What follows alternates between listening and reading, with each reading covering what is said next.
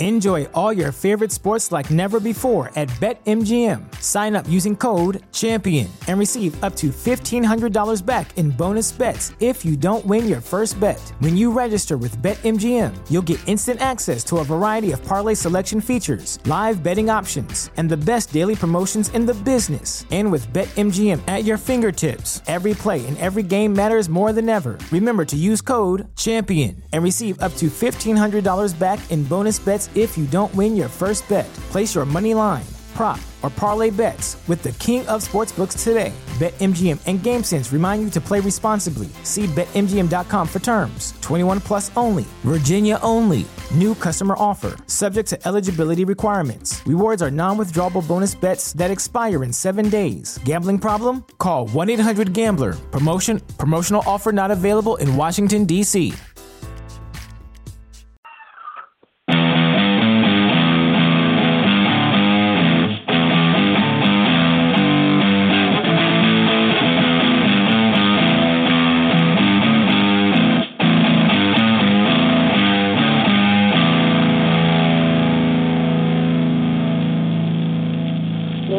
NBA fans, and welcome back to another episode of Full Court Press, presented to you by, one of these days I'm going to get this right, Geek Vibes Nation. This is episode 73, the NBA preseason predictions. We have our playoff pictures ready, NBA awards predictions, but before we jump into that, I am joined tonight by Luke Alves. What's up, Luke? What's up, Nick? I'm glad to be on the show. Hopefully my voice can hold out throughout this whole show right now, but I think we're going to have a little interesting little debates on our seedings if we see eye to eye, if we don't. Yeah, it should be fun. And Jawan may be with us a little bit later. Not sure, but I think he will be. But let's go ahead and jump into our kind of one big news item. Clint Capella agreed to a 5-year, $90 million contract to remain with the Houston Rockets. I mean, I figured this is what was going to happen. Nobody had cap space anymore. The only team that really ever had the cap space to make a run at him was Sacramento. And I mean, I thought they should, but it didn't seem like they were going to. And, after making the Bielitsa signing and the Yogi Ferrell signing, they really didn't have the necessary cap to go after him anymore. So, I mean, I thought it was pretty obvious that he was going to be staying put in Houston. It was just a question as to, would it be on the qualifying offer, or would he, so he could become an unrestricted free agent next season, or would they come to an agreement? And so, I mean, apparently they came to an agreement, and as far as I can tell, I mean, the original offer that I heard was 4 years at $60 million. This is 5 years at $90 million, so about $18 million a season. That's only $3 million more than the $15 million that they first offered him with one extra year. I think the Houston Rockets are really happy with this signing. I also think this is a very, very solid contract for Capella. There's a lot of people who have been able to finagle overpays in the last several years. But, I mean, we kind of knew this offseason was going to be different, and so guys like Marcus Smart and Clint Capella, they got contracts that are more, I would say, realistic to what they deserve versus, getting a huge overpay. And I think $18 million for a year for Capella is reasonable, especially with the cap continuing to go up, in the next couple seasons. I think it's a good deal for Houston, and I think it's a fair deal for Capella. And, good on them that they were able to bridge the gap between what Capella and his agent wanted and what Houston originally wanted to offer. What did you think about the structure of the deal, Luke, and the fact that Capella is going to be staying in Houston? No, I think it's a win for both sides. I'm glad it finally got done for Capella. Houston was kind of dragging this one out. For a while there, I was even saying he should just take his qualifying offer, just bet on himself, and just be like, peace out, if you guys want to wait this long. But I'm glad they got it done for a little bit more money too. I think it's worth it for Capella. It's like you brought up Marcus Smart. He means so much to this team, Capella, and I think he really proved himself last year in the playoffs. I mean, took on some big centers and really shut them down.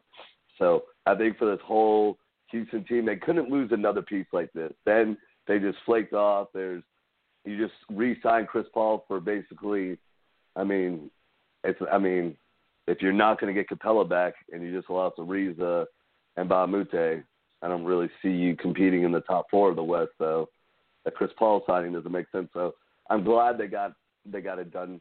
I mean, Capella is a very good player, serviceable to the team, does everything that they need. So I like it. And then for Capella's sake, I mean, nice. 5 years, so he got the extra year. I mean, he's got the security of staying with this team for a little while. He's still very young, so he can play for another contract. But in all, I mean, I like it for both of them. He finally got it done. I felt bad there for a second there. You said Sacramento in the end was the only team, but I feel like the Lakers for a second there could have made a run at him because they had that money, but he met with them, and I think he tweeted out like a sad face, like he probably saw that they weren't going to give him that money. So that was just right off the books for him. I know I had some Lakers friends that was like, we can go for him next year if he takes a qualifying offer. But I'm glad he got the 5 years. Good deal. Definitely an upgrade from the last deal that they gave you. But just good for both sides. I don't see it coming back to bite Houston badly. They still need to do some extra pieces, but this is a big step to you going back to Game 7 and playing Golden State in the Western Conference Finals. So I think it's a win-win for both situations. Yeah, I mean, I agree ultimately. As far as, Houston owns all of their future first-round draft picks. As far as, I know it's a little off topic, but have you thought about it all, like any possible trades for them to kind of bolster their wing after losing, both Ariza and Mbah a Moute? I hadn't really thought about it. I've been busy with other various mock trades, but wondered if you had looked into that at all. I hadn't until just a second ago because I was like, they get Capella, so I was just kind of looking out like just my team things, and I actually read that right after because it's kind of coincidental that Carmelo Anthony got his buyout, so they're definitely getting him. But I heard that they definitely want to get another wing, and they've been in talks with 4 different people. And I was going to throw this out to you, which one you think, and then which one they'll probably end up. It's Batum, DeMarre Carroll, Courtney Lee, and Kent Bazemore. And so they could either way. So they're willing to take on a longer contract to get off Ryan Anderson's expiring contract to get more defensive help. And all those players, to me, make the most sense to go after if you're going to go for a deal like that. Depending on which one you go for, you might get more than just that player. I mean, Memphis, that's a long deal you're taking on for. I mean, Charlotte, what you're taking on Batum, but Batum could do a lot for that team. So those are the 4 I just read, like not too long ago, that they're in trade talks with other teams to take on longer contracts to bolster their defensive side because of the Mbah a Moute and the Trevor Ariza loss. Yeah, I mean, I run those names by me again. I heard Bazemore, Batum, who else? DeMarre Carroll and Courtney Lee. Okay. Yeah, it would be tough to get. Yeah, it would be. See, none of those guys really have, except for Batum. None of those guys have worse contracts than Ryan Anderson. So, I would say out of any of those, Batum kind of makes the most sense for the simple fact that he's got 3 years left on his deal, and at more money. And that would certainly work. You might not even have to give up a first rounder to get that done. Just so Charlotte can get out of that money. Because Batum's a solid player, but that is a bad contract. Especially, he kind of seemed like he hit a wall last season. kind of the veteran wall where it didn't really seem like it seemed like he had really started to kind of trend downwards. But yeah, I mean, that one kind of makes the most sense to me. I don't see Carroll happening simply because I don't think I think Brooklyn wants to keep the cap space. Maybe you could see Ryan Anderson and a first-round pick for Bazemore, but I know the Hawks are probably still trying to figure out if they can Bazemore for cap clearing purposes. And honestly, right now it doesn't really seem like the Hawks are actively trying to move Bazemore. So not that they wouldn't field offers, but so maybe that would work. Maybe the Hawks would take it just to get the draft pick. And I actually think out of all his players, I think Bazemore would work the best. I think he is like still in his prime, still trending upward. He had a really productive season last year, albeit on a really shitty team. But I mean, he shot 39% from three last season. He's a solid defender. Can play both the 2 and the 3. I mean, that would be the kind of guy that I would be looking, for to replace a guy like Ariza. I think you could get most of what you got out of Ariza from Kent Bazemore. But yeah, I mean, I out of all those options, I like all of them for Houston. Probably Courtney Lee the least, just because I really don't see Courtney Lee being effective playing the 3. Just his size, he's just undersized. But all the other guys, I mean, certainly could work. But yeah, it'll be interesting. If you're Charlotte, would you trade Batum straight up for Anderson, like just to get out of the contract? I mean, you're talking he's going to make $24 million this year. He signed on for 3 more years, as opposed to Ryan Anderson's roughly $20.5 million this next season, and he's only got 1 year left after this one. I would do it in a heartbeat if I was Charlotte. I would get out of that contract. Yeah. Not saying Nicholas Batum's a bad player, but no, Charlotte's going to have to give up. They could end up giving up picks, maybe a second-round pick, just to get it done, but they might have to give up more. That's why, for Houston's sake, it might make the sense that you might actually get something else beneficial besides just Batum. And I think Batum, he did hit a little wall, but he kind of was getting back from an injury and all that. And that's true. Still trying to find his feet. He had some really good games. I think he would just shoot a little bit better from the 3-point line than Ariza, but he's more versatile. I think he 5 assists last season, so that's very versatile to a team. So I think that would be the one that makes sense. I kind of wish Juwan or Joel were in here, because I was thinking about the Courtney Lee one. If the Knicks were to do that, would that free up enough money for them next year? Potentially also somehow getting rid of Noah, but would that give them 2 max free agent slots? I don't know how much Courtney Lee's getting paid, but 12 and a half million. No. Something in there. Not really. Yeah, I mean, that wouldn't help them. It would have to be. Yeah, I don't see that one happening. I don't see that one. Just doesn't make a lot of sense. I mean, because honestly, the only player that Houston really has to trade of any sort of net worth is Ryan Anderson.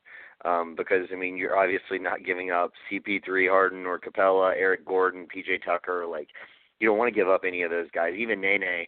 And then anybody else is just like, very, very small number deals.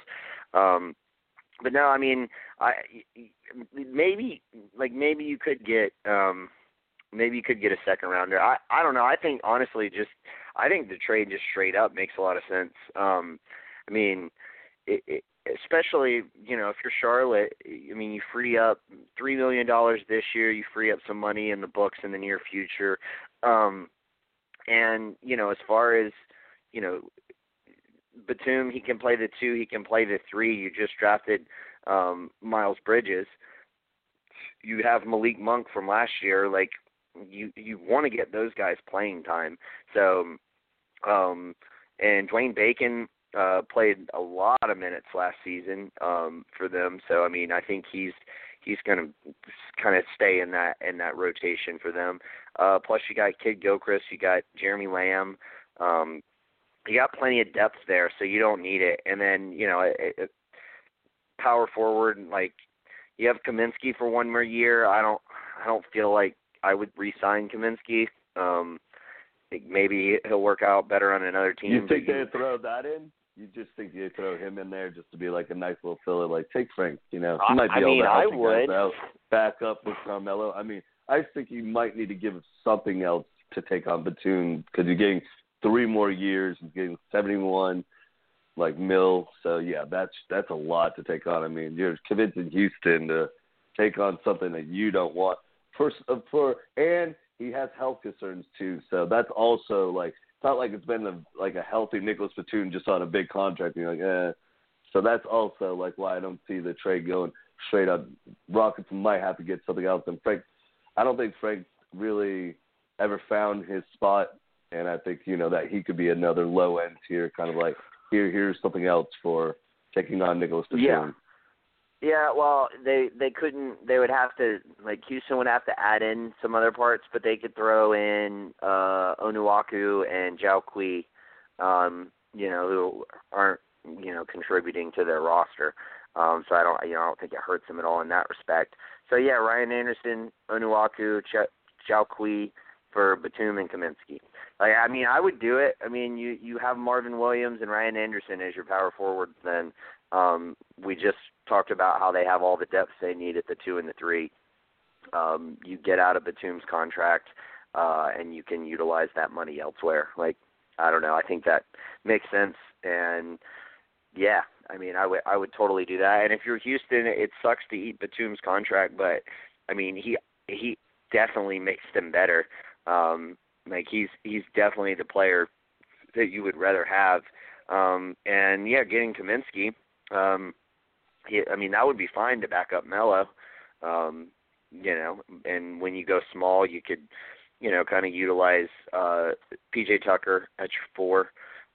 He can play it in a small ball lineup. So, yeah, I mean, I like it. I think we kind of figured out a neat little trade for them that wouldn't really cost them. I don't think would cost them a first-round pick. So, yeah, who knows?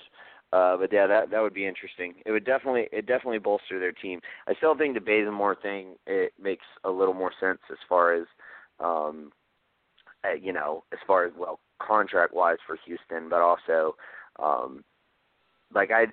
would you rather get Bazemore and give up the first, or have to take on Batum, but you also get Kaminsky and not have to give up the first? I'd rather Bazemore, even if I had to give up a first. I'd rather make it a protected first-round pick. See if I could do I did with how OKC did it. So yeah, I would definitely put on, because like you said, Houston owns their picks. It's not like if they're trying to compete now, especially in the Chris Paul era, you're looking at back in 25 on. So I wouldn't be worrying about it. You rarely hit at those picks. So yeah, I like Bazemore too, just because like you say, he's younger. He's not been as injured. He has had some injuries, but I just think he needs a new change of scenery. He's shown glimpses of him going back to that year that he got that contract where he played really well last year. So you saw it him finally getting his health back. So I think, yes, that he does make the most sense for Houston to go after. In that list, in my mind, I'd probably put him 1, Batum, just because I think I could get more out of Batum, and then DeMarre Carroll, Courtney Lee. Because I think Courtney Lee is probably out of the tail end out of the most of them. I don't think the Nets do have a lot of wing players too, but DeMarre Carroll actually did pretty good for them.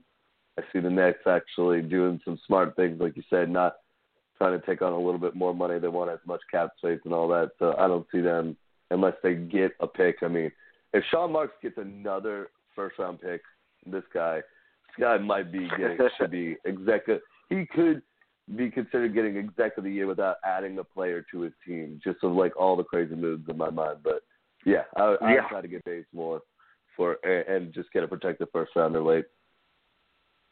Yeah, that makes more sense to me too. It's just a matter of would the Hawks be willing to do it, and maybe not, but maybe. I think it That'd just depends be two on things the Hawks just help them with if they possibly go out of the championship room. I mean, they're buying out Melo, and now they were to do a Bazemore trade. That's just back-to-back two things. It's funny. Yeah, it would be. Well, and the thing is, too, I will say this, with the additions of Justin Anderson and Vince Carter, and the young guys we have, we definitely don't need Bazemore as far as depth is concerned, we're set as far as our depth on the wing as of right now. So, we kind of have an extra wing player, as it were. So, I feel like we've at least set ourselves up to where if we do trade Bazemore, we don't have to get back another wing player in return. So, just for the sake of having enough wings on your roster. So that's I could see it as a possibility. It's just it really boils down to, do you want to take on, is it worth taking on Ryan Anderson's more money? It's not crazy more money, but it's just a couple $1 million. But it's that worth, getting the number 28, 29, 30th overall pick? I don't know. But maybe it is. But anyway, let's move on. Let's get into our predictions. All right. Playoff predictions first. So what we're going to do is we'll start with the East. So you go ahead, Luke. I'll let you start. Give me your playoff seeds 1 through 8 in the East. Who you got? All right. So for my 1 through 8, I'm having Celtics at the top. Not just because I'm a diehard Celtics fan. Hey, it's kind of obvious. You need not obvious. Explain that to me. It is very obvious. Them getting Irving back and Gordon Hayward back, and potentially now being healthy, we retain the whole team. So Celtics at number 1.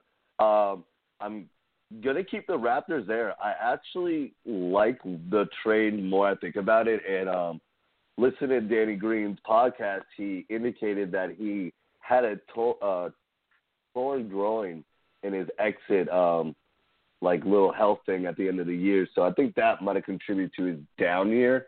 So I think that's a big thing that we kind of knew. Hey, he had a groin issue. So I think if they can get Leonard back, even at 90%, Danny Green last year, I'm going to make that a scratch if he had a groin injury, because he said he did it against the Celtics and we played him really early. So that must have been a very lingering injury. So I like the Raptors. I'm going to go with the Sixers at 3. Then it's followed by the Pacers. I love everything the Pacers have done this year and their off season. I'm going to go with the Bucks right after them, though. I think Coach Bud is finally the coach that Giannis needs. It's not going to be the first-year jump, but I think you're going to see a big impact just within this first year. So I'm going to go with the Bucks. This next one, you might laugh because I kind of debated on it too. But I like the Cavs actually at number 6. Wow.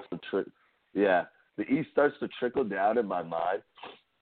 And this might have to do with the prediction later on, but I kind of like the Cavs team, if like I've been saying, if you re-sign Hood and all that, they try to act like this is a ragtag bunch of characters LeBron just carried to the finals, but they actually aren't bad basketball players. And you just had different people coming in, different season, middle of the season, gutting the whole team. So the people that stayed on there didn't really know how. So I think Cavs are the one that might surprise the people. I do think they'll be in the playoffs, but yeah, I have them at the 6th seed. The only reason I put them over the Wizards at number 7 is I just don't know health-wise with the Wizards and Dwight. I think Dwight's a big factor, but John Wall just kind of scares me, and Bradley Beal. We haven't seen a healthy season out of them in a couple of years, playing both together the whole time. and I still don't think they know what to do with Kelly Oubre or Otto Porter. They're still trying to figure out that. So this is a make or break year for the Wizards too. So I think that's why I might have the Cavs, just because they're just not a lot of pressure is going to be on the Cavs. Like, no one's going to be expecting that on the Cavs. And then to fill it out, I have the Heat at number 8, just because I don't see Detroit right. Like, Detroit didn't make any move, offseason move, and I try to look up everything for Detroit. They haven't done anything. I mean, I know you got They signed Zaza Pachulia. Oh yeah. Hey, Yeah. He's good for at least one season-ending injury. Yeah, that's very true. Let's just hope it's not Blake Griffin, his own teammate. Yeah, do some bonehead stuff like that, dude, happening. But no, I mean, I like Casey going, but I still think they have a lot of health things. I mean, I need to see if Jackson's somewhat healthy and if he can even play with Griffin and Andre Drummond. I do like them, but I still think they're one of those fringe teams. I have them over Charlotte, but I like the Heat. They've got a lot of players, and they need to, I still think, make a trade, either get out of Whiteside or figure out what you're doing with Whiteside. So, but yeah, I have trust in Eric Spoelstra. So I've gained way more respect after the LeBron days for him. Yeah, indeed. I mean, I think he's probably one of the 5 best coaches in the NBA, in all honesty. I mean, I think after Pop and Brad Stevens being the kind of obvious 1 and 2s, I think Spoelstra is anywhere in that, 3 to 6 argument, as far as any other active coach in the NBA. And, for me personally, I would definitely have him in the top 5. So, yeah, I'm a big fan as well. Okay, so very similar East. And we all kind of knew it was like the East was going to be similar for both of us. And I'm sure it's similar for Juwan and Joel as well. But our first 5 are identical. I got Boston 1. I mean, Kyrie coming back, Hayward coming back. That obviously we saw great advancements from their young core this past season. So they've got all the tools there. I also have Toronto at number 2. I just think that Philly's like a better. I think they're a better team, and I think they obviously have the better future. But I think Toronto is going to have a better regular season record, and I think if that's the case, it'll be really, really interesting to see them square off in the playoffs if they meet up in the semifinals. I think that would be an awesome series, and I would love to see it. Also, have Indiana at number 4. I too liked almost all of their off-season moves. The only one that I was a little was signing Doug McDermott to that big contract. Not that I think Doug McDermott is a bad addition. I just felt like you could have got him for cheaper. I don't think anybody was knocking down Doug McDermott's door offering him, what I don't even remember how much they gave him, was like a 3-year, $20-something million contract. 26 or 28. Yeah. The only thing I hated about it is he was the first free agency moving. You hopped on that immediately as you got we could sign someone, get Doug McDermott right now. That's the only thing I didn't like about it too. You could have waited as well. But I liked him. He could shoot for them, so Yeah, and I really, really like the Tyreek Evans pickup. That one is the one that I'm all right, that one's really, really good because he played fucking tremendous basketball last season, and I think he's a huge upgrade as far as consistency and particularly offense over Lance Stevenson. So like I think that's going to help them out tremendously. So yeah, I like them as well. And I look for Oladipo to play a lot better, and I think it'll be interesting how they work in Aaron Holiday, your boy Aaron Holiday. So yeah, a lot of cool pieces there. They're building.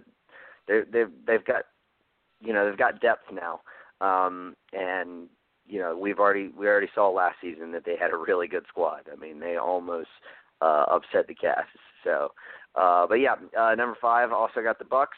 I too, I think they obviously got a big upgrade in coaching. I do think Giannis will have a great year. I mean, he's had great years, the past several. I'm still, everybody says, like, well, once Giannis gets a consistent outside shot, like, yeah, I mean, if Giannis gets a consistent outside shot, I mean, that's the thing. Like, yes, he would be unstoppable. But he's already pretty much virtually unstoppable without the outside shot, and that's the crazy thing. But yeah, he's going to continue to get better and to evolve his game. And the biggest thing with them is just they have a lot of good players, but I just don't feel like. I feel like even with Coach Bud, it's going to take a year, and a lot of that will happen throughout this regular season. But it's going to take a year to be able to figure out how to best, construct lineups that work within his system. Like, all of this is going to have to, be figured out over the course of this year, and that's why, I have them, in the 5th spot. Because I think as far as talent-wise, they're right there with Indiana. And, honestly, pretty much right there with any team in the East short of Boston. But it's going to take time. They haven't, throughout the whole time Giannis has been there, they haven't really had consistency, whether it be coaching or injuries or GM. Like, all of that has happened to them. So hopefully they can get that consistency throughout the course of this season, and we get, I'd really like to see them make a run in the playoffs. I think that would be fun. Number 6, I have Washington. I have no reason to think that that anybody else in the East, I mean, just the sheer talent that they have on that team, I have no reason to think that anybody else in the East is going to be better than them. I don't know, just my personal opinion, but I definitely think the addition of Dwight Howard doesn't really help you. I also don't think it really hurts you because that locker room is already fucked up 6 ways to Sunday. And I honestly, I don't think Dwight Howard's going to make it worse. I really don't. I could be wrong. I could eat those words, but I don't think so. Number 7, I have the Miami Heat there. I mean, I just think, like you said, I have utmost faith in Erik Spoelstra. They have a really good team of very, very solid, very solid role players, and a fringe all-star in Goran Dragic. Actually made the All-Star game last season for the first time in his career, which that was nice to see. So with that, and I'm a big fan of what's his name? I'm a big fan of the guy, I can't remember his name. Their power forward. I was going to say, you're obviously a big fan of him. Yeah. I can't remember his first name. Abadiah? Is it Bam? No. I do like Bam, but no, Johnson, the power forward. Taylor? The guy who's an MMA fighter.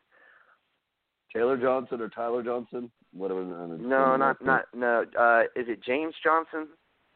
Oh yeah, they do have James Johnson. But yeah, they do. Yeah, James Johnson. I'm a big fan of his.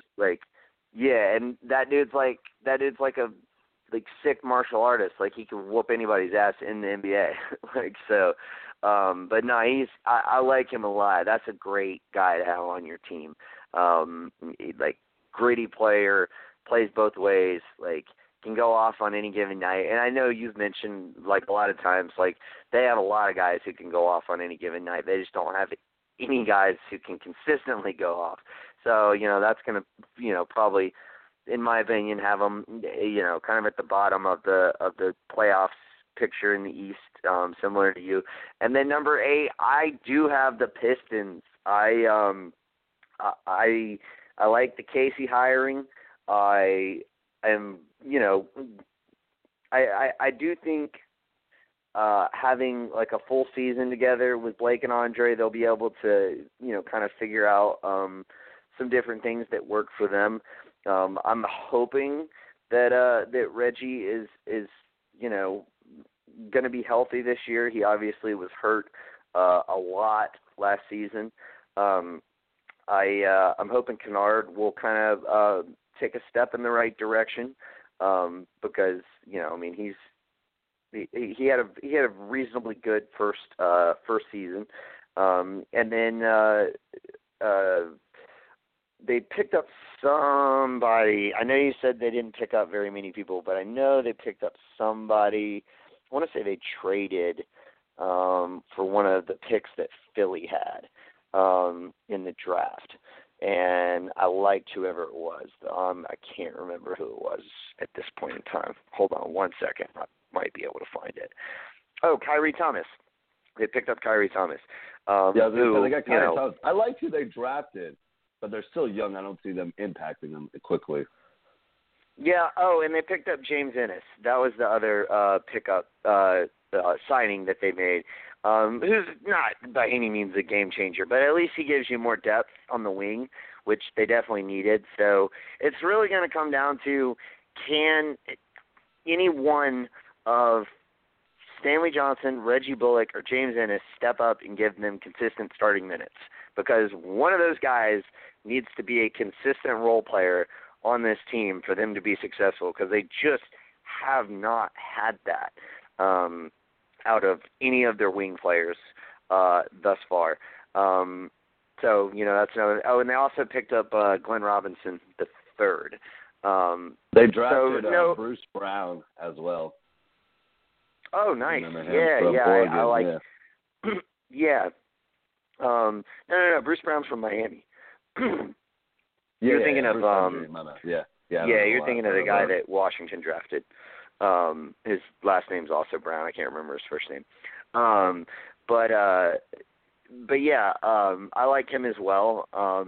He had some kind of injury issues, as I recall, down in Miami that kind of made his stock fall a little bit. But so they got a lot of depth at shooting guard. Then they drafted 2 shooting guards when they drafted Luke Kennard last year. So that's kind of funny. But yeah, so it's really gonna boil down to can they stay healthy, and can they get those consistent minutes from their wing guys to help out Reggie, Blake, and Drummond. But I think they can do it. I think if you look at that team completely healthy versus the Cavs completely healthy, who I have at number 9. So I do have them, and I think it'll be really fucking close. But I do have them just barely missing it. But yeah. Any comments on my picks before we move on to the West? The only one is just your Detroit. I could agree with you that they're going to be good, but I just think the fact that Andre Drummond and Blake Griffin haven't had a full season to play together, and to throw on top of that, now they get a new head coach that they have to learn his system. He has to learn how they play together. So that's why I think it's going to be a longer time, and they don't have a true point guard. I never believed Jackson was a true point guard ever.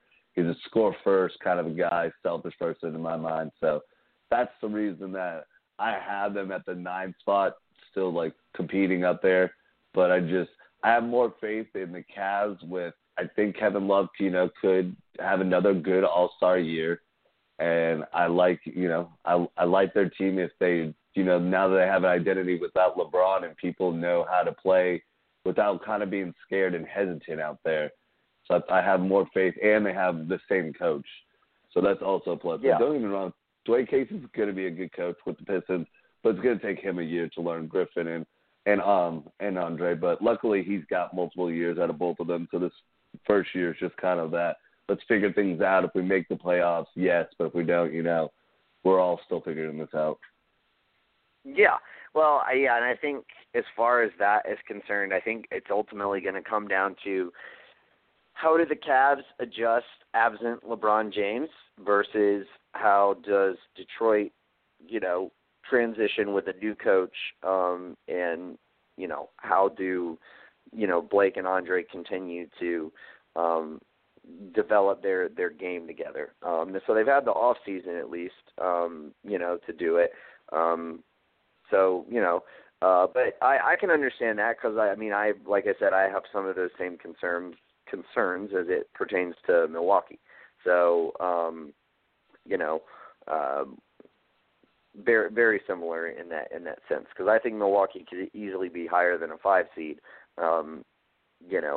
At some point in the near future, if they make the right moves and everything else, and keep the guys that, they need to keep, i.e., Chris Middleton being probably the biggest name on that list of players that they need to keep next season, and then obviously Giannis being ultimately the biggest.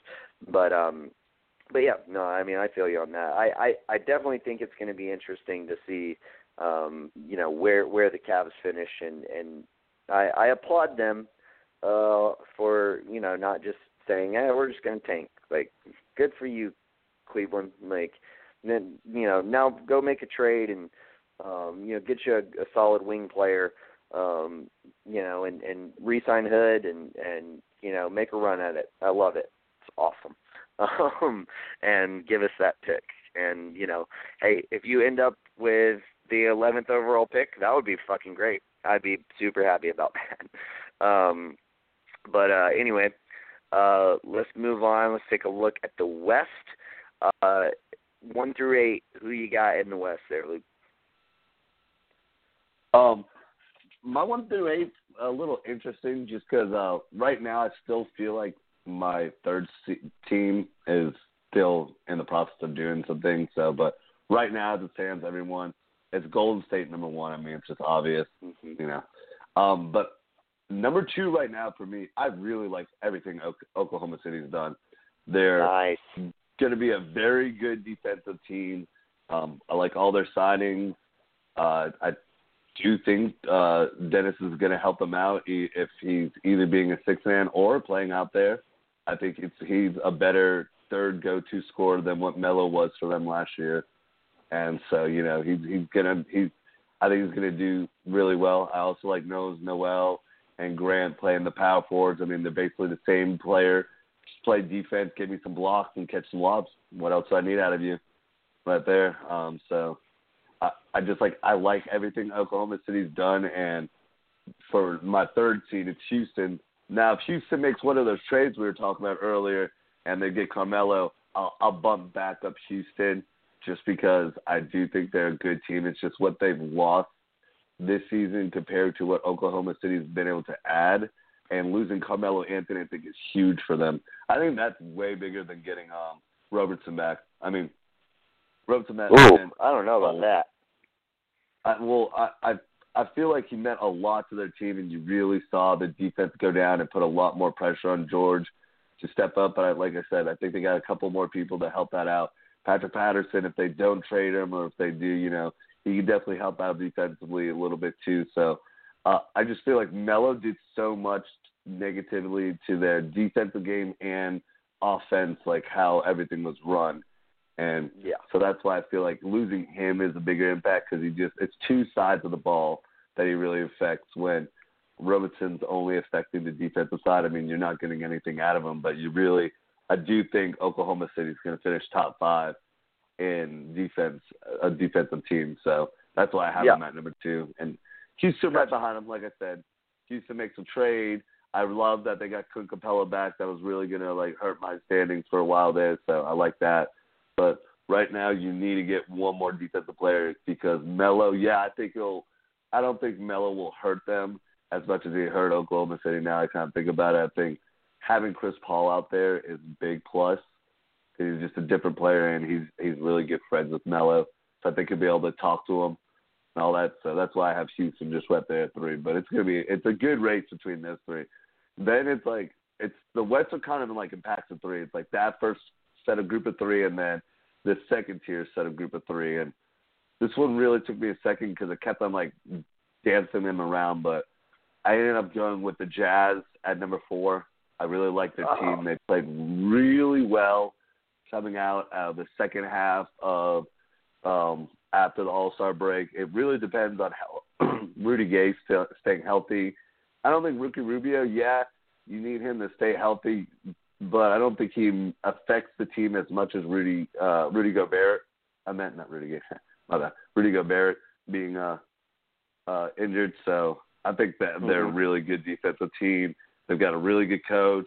They didn't really subtract anything and really add anything big to their team that I think affects them. So it's a very good, consistent team. And then at number 5, I have the Spurs. I like everything about that trade. I think it was both a win-win for both the Spurs and the Raptors.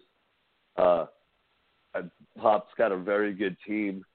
I just think the West is going to come down to just a very competitive side. So I have the Spurs right there too. They were the ones where I wanted to go Spurs, Jazz, but the way Jazz left it in my mind, and they're not adding people when the Spurs had to add in a new player. I mean, they didn't have Kawhi Leonard play for them at all last year, and they still were a very good team, but you still have to add another piece in to your team and see how that works. So that's why I give the slight one to Jazz.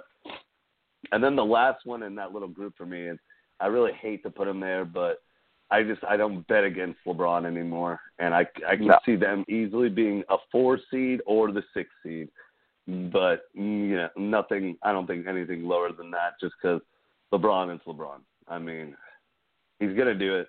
I hope they don't put as many minutes and miles on him, because I'd rather get more out of LeBron than just a couple of years. I don't want to do what Cavs had to do and make you play every single game and all that. So that's why I think they got – people always say LeBron needs to play with shooters, but he really hasn't played with a lot of, high basketball IQ people.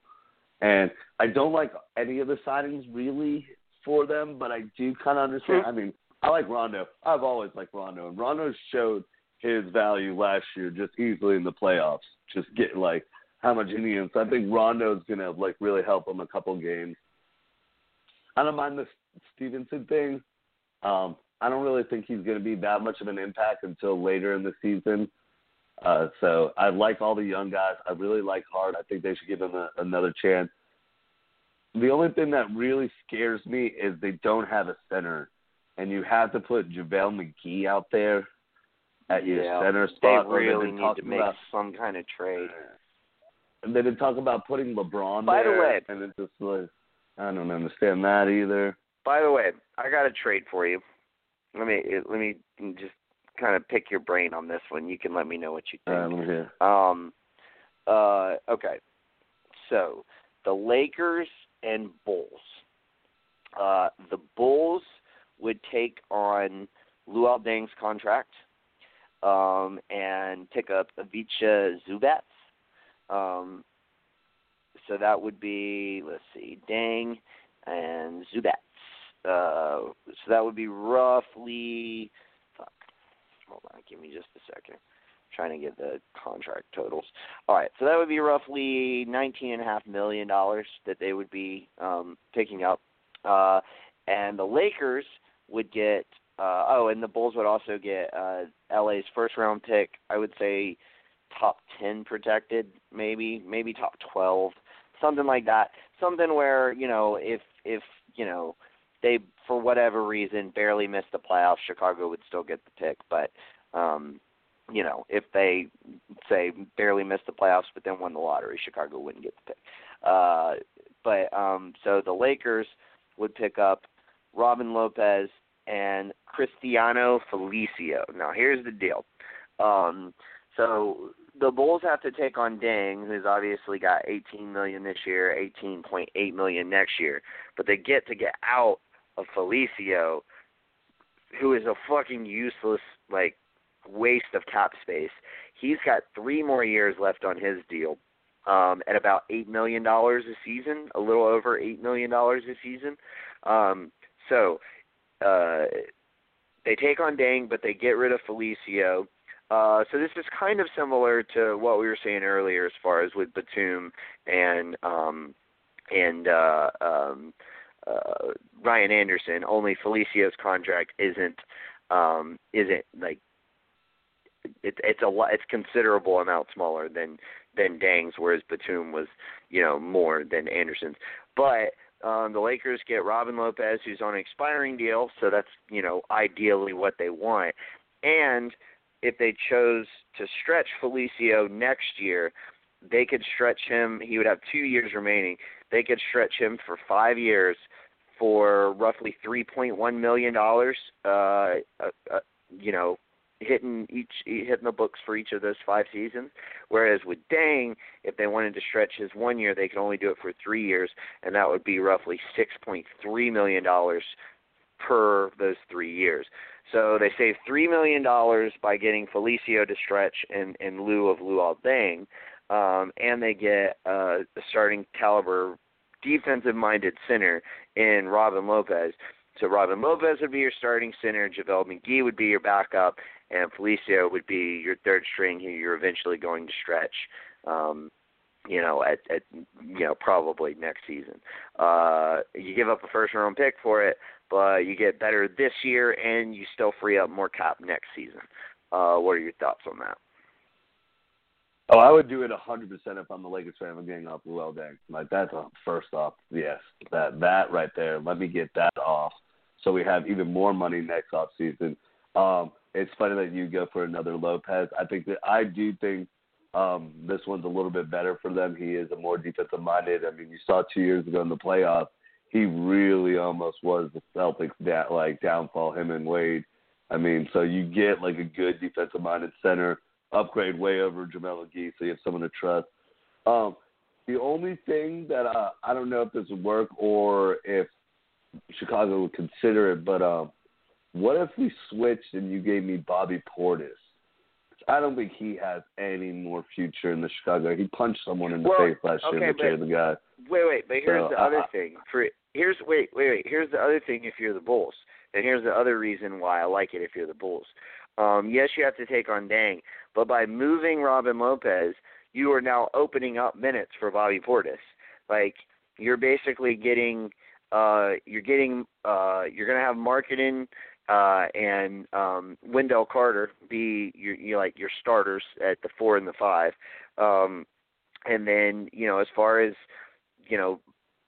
pretty much playing the backup at the 4 and either Markkanen rotating to the 5 or however you want to do it. But at that point, that would be Bobby Portis. Bobby Portis would be your first guy off the bench to back up those guys, in my opinion.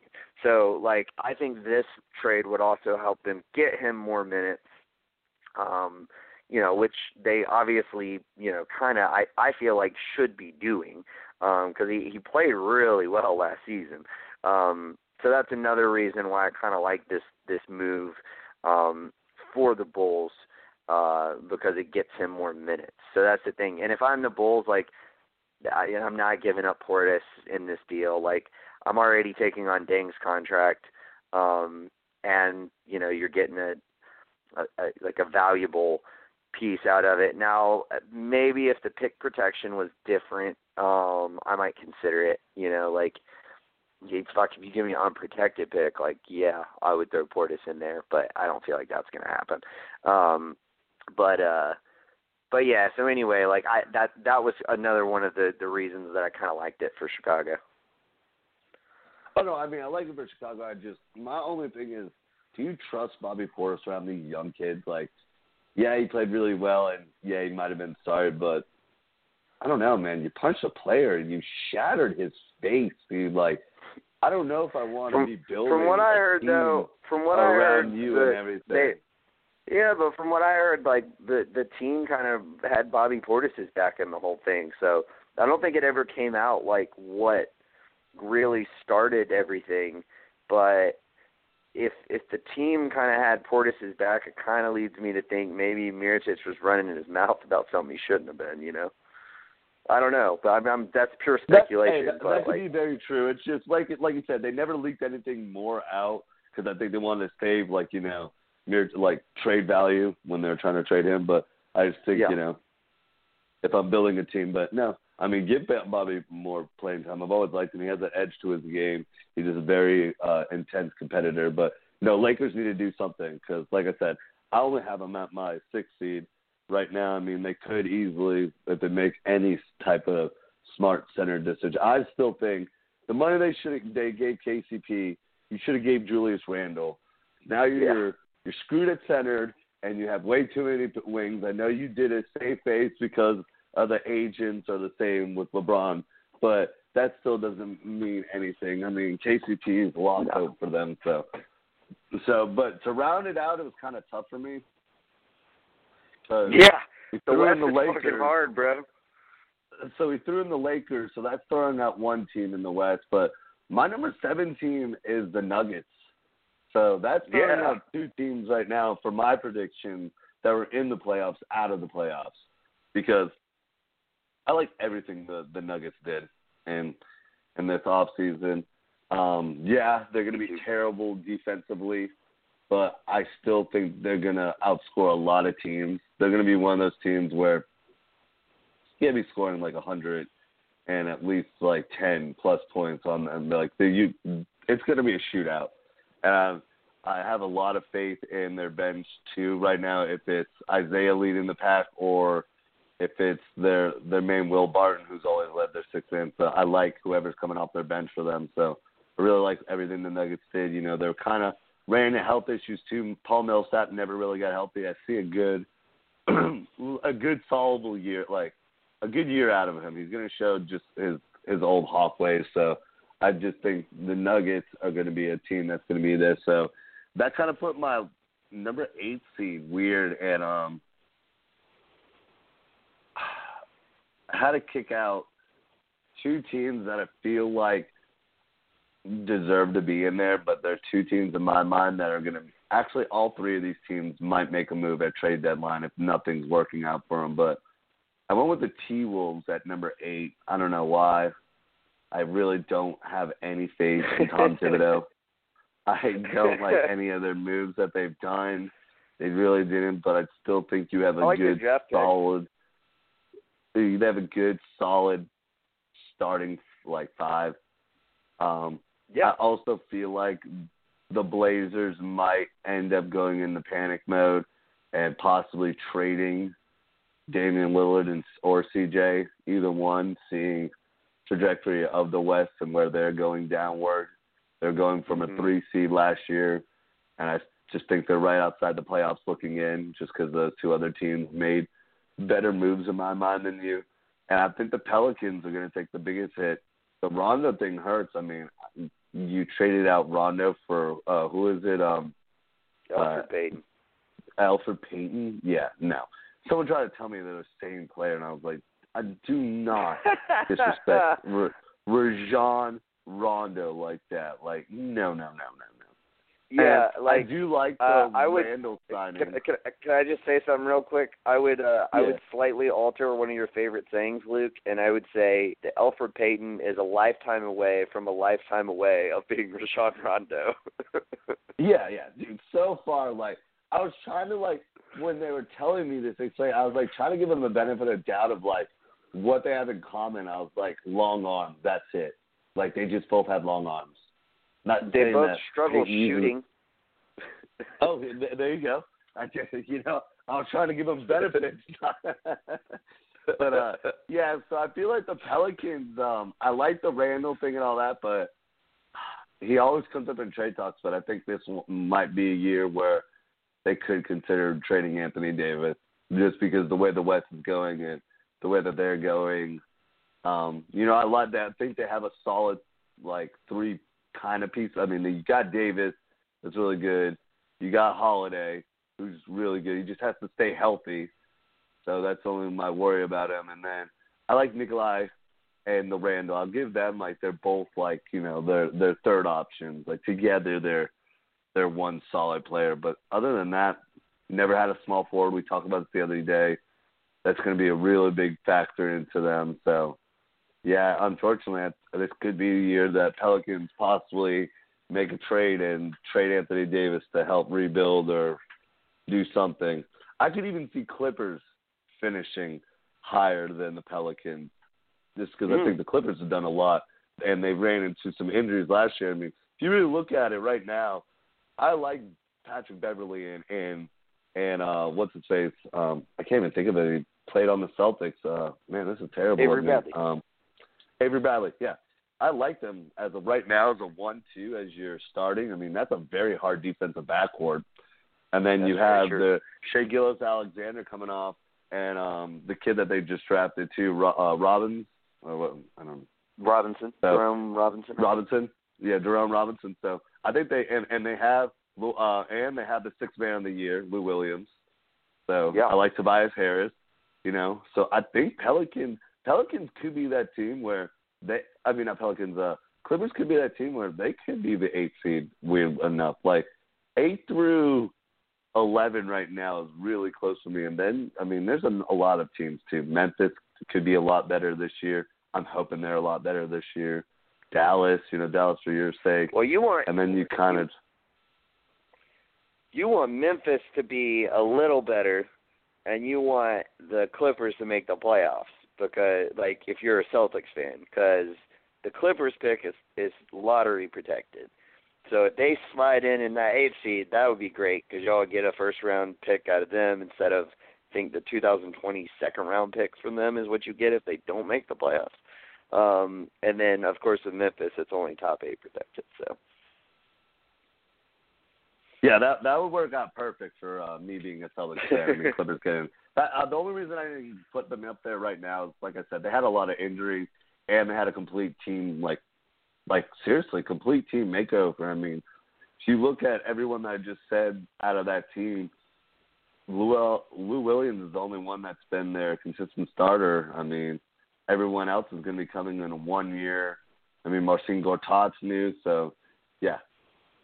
A lot of new pieces. Danilo Gallinari, I guess, but he's been kind of injured, so I don't really see there's a lot of Clippers are interesting. They just have to be healthy. So that's why I could see them from 11 to 8, but I really could see them being 8. Tom Thibodeau runs the team down, and I think it could come back to hurt him. And I could see them maybe pushing a panic button and trading Jimmy Butler if he really says he's going to leave after this year. And I feel 100% I'm not going to retain him. Sayonara. Yeah. The question is, are you going to find the market for him? Because, I mean, we just saw what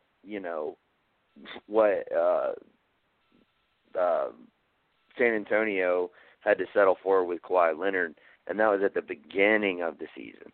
So, if your trade deadline... Yeah, but Butler's not coming off of a weird injury where he sat out a year.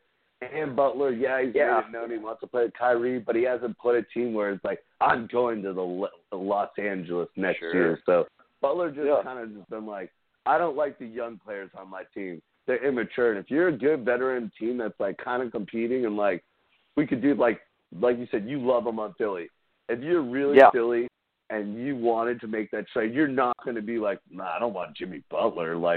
It could be just a rental. You're like, no, I'm going to get him for this rental, convince him in that small gap of time that our team is way better and build with my young guys, and he will stay with my team. So that's why I think, Butler does have a lot more trade value than what Leonard, Kawhi just was a mystery card. Yeah.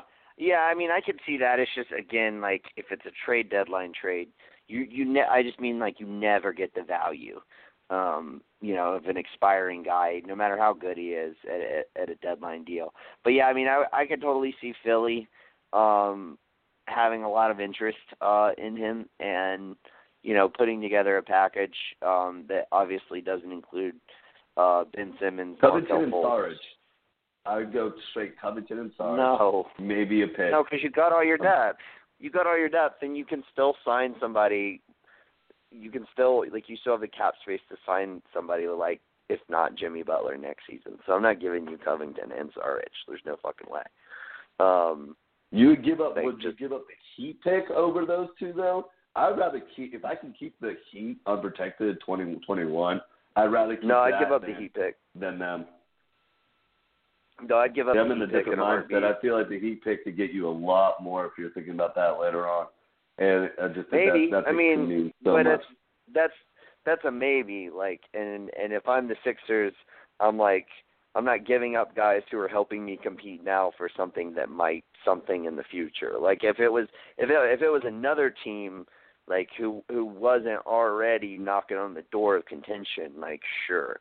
But like if you get Jimmy fucking Butler, dude, like I mean it still depends on what you're having to give up. But I mean let's say that they would settle for, some expiring contracts and which Philly has plenty of. And just wanted, say the Heat pick, and I mean Philly's got a slew of quality second rounders. Like they own Chicago's second rounder next year, they own Sacramento's second rounder next year, they own Brooklyn or New York's second rounder, whichever one's better. So that's 3 quality second rounders there that they could throw in the offering. I wouldn't trade their 2019 pick because I feel like if they trade that, then they don't get to keep the Kings pick if it ends up number 1 overall. But I give them say a 2020 Philly pick, like lottery protected, and the Heat pick, and I think that even would probably be enough to get it done. But if not, you still, like I said, you got all the second rounders. So if it's a trade deadline deal.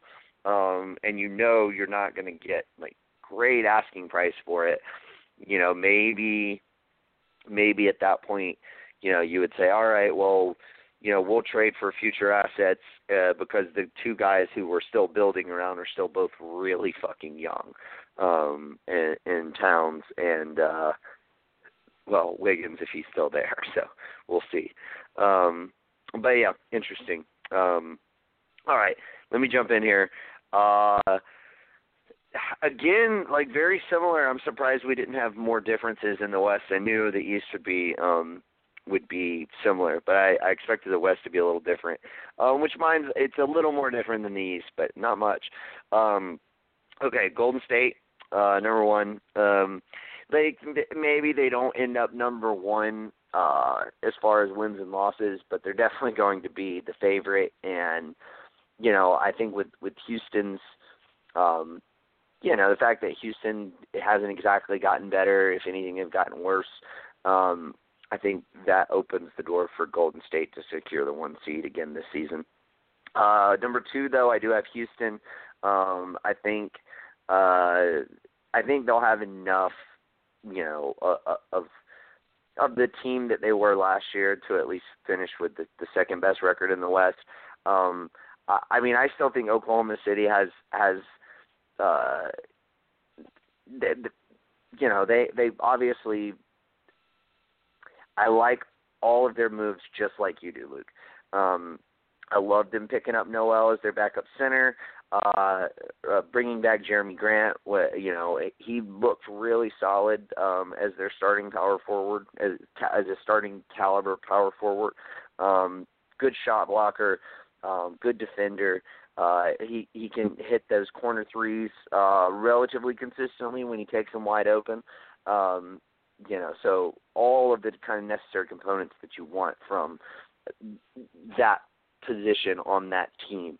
I have always loved Steven Adams. In fact, think he's going to be on my preseason third all NBA third team. For center this season, because I think he's going to get a little more shine too this season with Melo gone, and the pick and pop, pick and roll that he and Russ, have mastered is just so much fun to watch. So I like all those. The Schroeder trade, I'm not as high on it as you are, but he's certainly an upgrade from Felton. And, I mean, as far as, if they want to utilize him as a six-man type of deal, like, sure, like that's fine. I don't see him and Russ sharing the court working very well. But, I could be wrong. Maybe they can make that work. We'll have to wait and see on that. So I really like Oklahoma City, but I still think Houston, they're going to have a little more consistency. And, I just think they're going to fare a little bit better. But you never know with Melo going in there. It could throw a big wrinkle in kind of what they're dealing with. But the big difference here is as opposed to with Oklahoma City, like Houston can fucking cut his ass. Like if it's not working out, they can just see it, dude. Sure, Chris Paul's his buddy, but if it's not working out on the basketball court, Chris Paul's not gonna fucking care about friendship.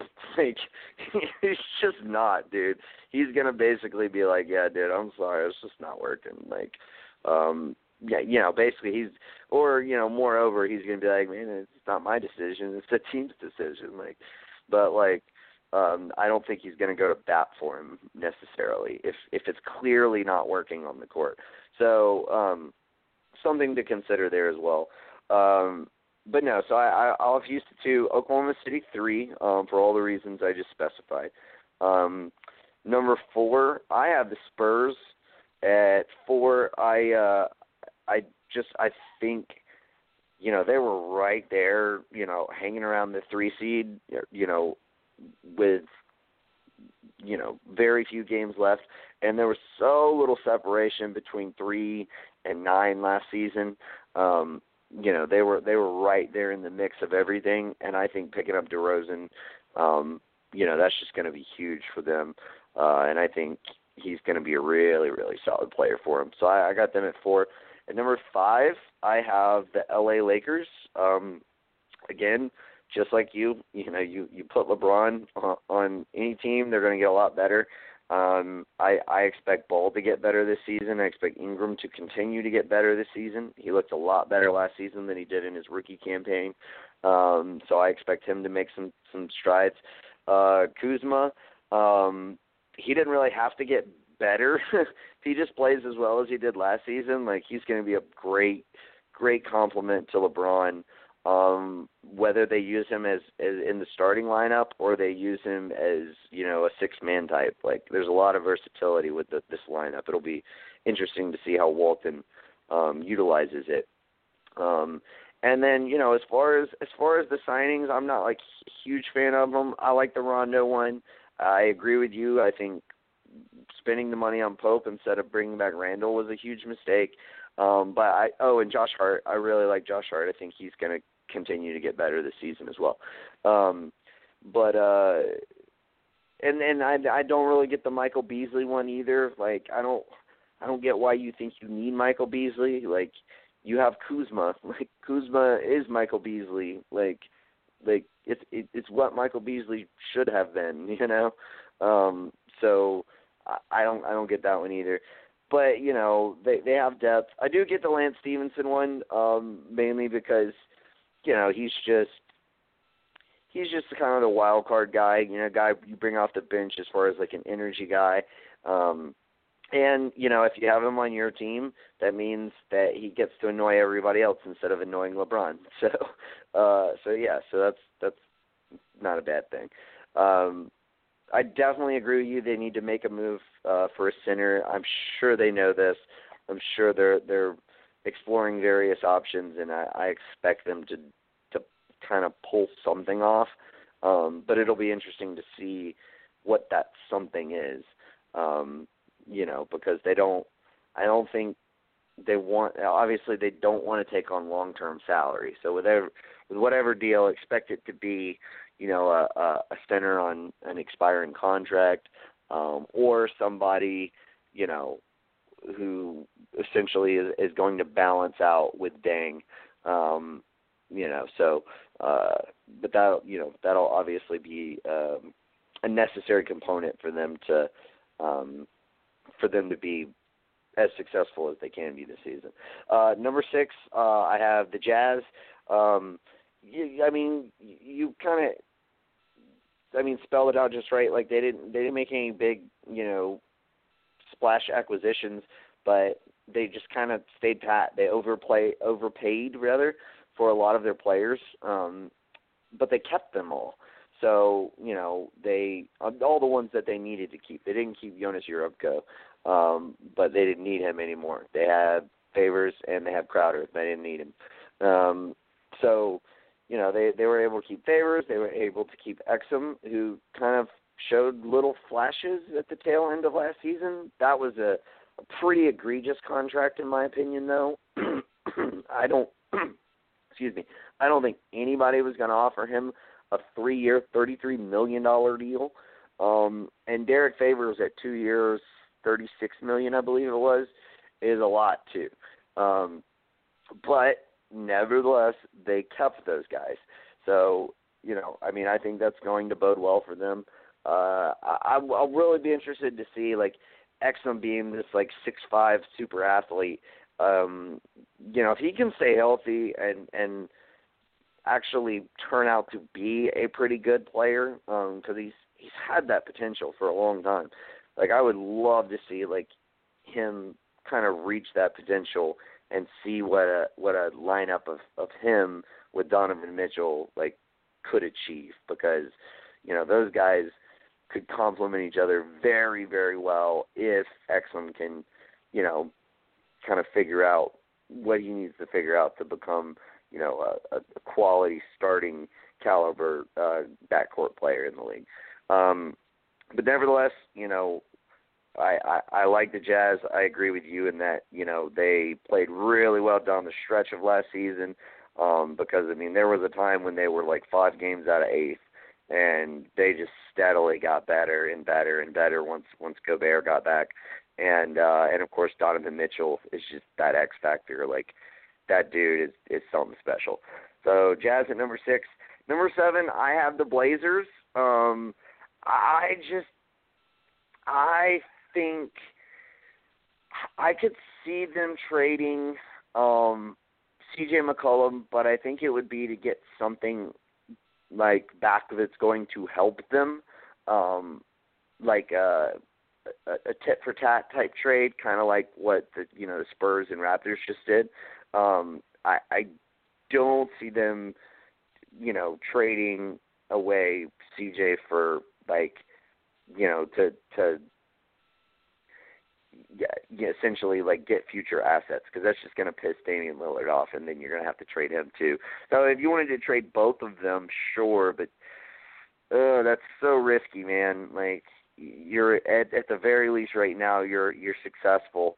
You have a successful franchise that consistently makes the playoffs. Like, it just depends on what Portland wants, but I just don't see it. Not this season. I not that they shouldn't do it. I'm just saying I don't think they will. So I think they'll finish. And then at number 8, I have the Denver Nuggets. I agree with you. I like their signings. I like everything they did in this offseason. I like the fact that they were able to, extend Jokic. They were able to keep Barton. They were able to get out of the luxury tax. They were able to pick up Isaiah Thomas on a very, team-friendly deal. Like, all of the various moves they made this offseason, I really, really thought they did a great job of making the best of what they had work.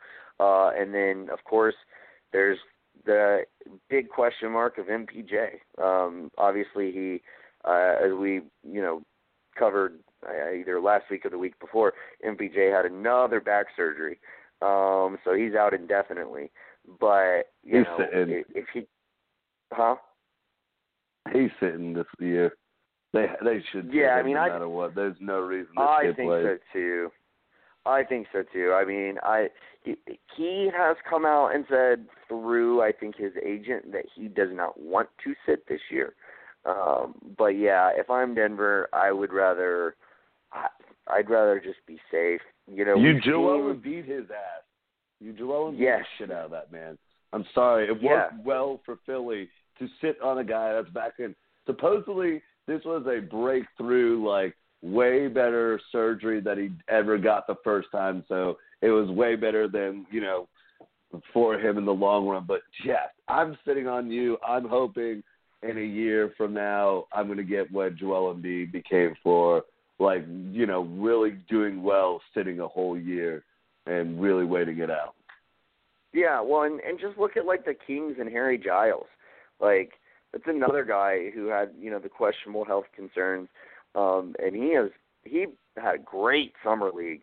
So, like, he's a guy who could kind of fit that bill too, as far as, if you're rolling the dice on a guy who has health concerns, like, just let him adapt to, all of the other aspects of NBA life for a season, and just let them take that time to be with your trainers every day, who can constantly evaluate them and see where they are. Like, there's just so much advantage to doing it that way, that I think you're going to see a lot more teams do it that way. And ultimately, I agree with you. I think they'll probably sit in. But if they don't, it can be an X factor. So, but I'm not really factoring him in as far as this decision.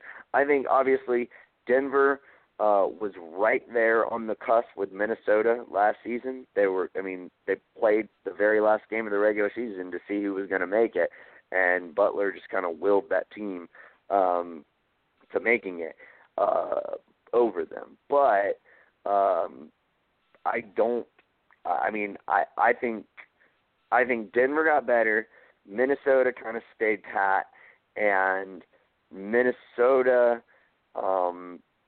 essentially, you're kicking out the Pelicans too. Yes, I am, and I'll get to that in a second. But I think Minnesota, they obviously have some unrest going on within that organization. I mean, we've heard the reports on Wiggins throughout last season.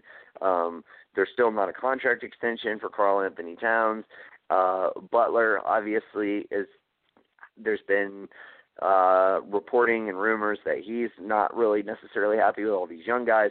So there's a lot at play there that could factor into, things not going their way. And they won several games last season, in the closing seconds of games. And I think you could see a similar situation like what happened with OKC, where OKC won a ton of games, not last season, but the season before, at the end of games. And then, everybody throws out this stat like, especially people like Colin Cowherd, or, just people who like to dog on Westbrook. Like, they like to throw out the stat, they had Paul George and they only win one more game. It's like, well, yeah, no shit. Do you see how many fucking games they won at the buzzer last season? You're not going to do that every fucking year. Like, sometimes you just get lucky like that, And I think Minnesota won a lot of games like that last season. So this could be a year where, because they didn't make any big additions, that could result in them losing more games this season, and struggling to kind of keep up with the Pat. I think if Minnesota is not like looking like a lock for the playoffs, and they're not in the top 8, depending on how many games back they are, and when the deadline comes around, like, I definitely think they try to shop Butler at that point. Like, because if you're not making the playoffs, like, dang, I just don't see any way Jimmy Butler's going to stay. But yeah, we'll see. But yeah, so I got Denver ahead of Minnesota. And then as far as the Pelicans, man, I really like them adding Randall. I think that's a great move. But to me, like, your biggest needs were point guard and wing. Now, they could make a trade to get either one of those. Elfrid Payton, I'm not an Elfrid Payton hater. I like him as a player. I think he would make a really good backup point guard. But I just don't see him as a starter. And maybe it's just because he played on Orlando, but like Orlando seemed to actually play a little bit better when DJ Augustine was playing over when Elfrid Payton was playing. Payton's just a weird player. Like he's a bad shooter who like shoots relatively well percentage-wise, which is strange. But like anybody will tell you who watches him play, like they don't want him shooting. Like he's not a good shooter. I think he shoots like 60% from the free throw line. So like I don't know. I mean I could see him going down there and pulling some stuff off, but whoever your friend is who's trying to compare him to Rondo is like that is just that's blasphemy. That's just over the line. But yeah, I mean, I think ultimately you look at that lineup and you say, well, we replace Rondo with Payton and we replace DeMarcus Cousins with Julius Randle. Like, yeah, you're not as good, and you still didn't address your biggest need, which is small forward. Etuan Moore is not a small forward. Like, yes, he's your best available player to play at small forward, but he's like 6'4", dude. He's not a small forward. So, like, ultimately, I would like to see them trade for Bazemore if they can make that work with the Hawks, because I think if you could run, essentially Etuan Moore and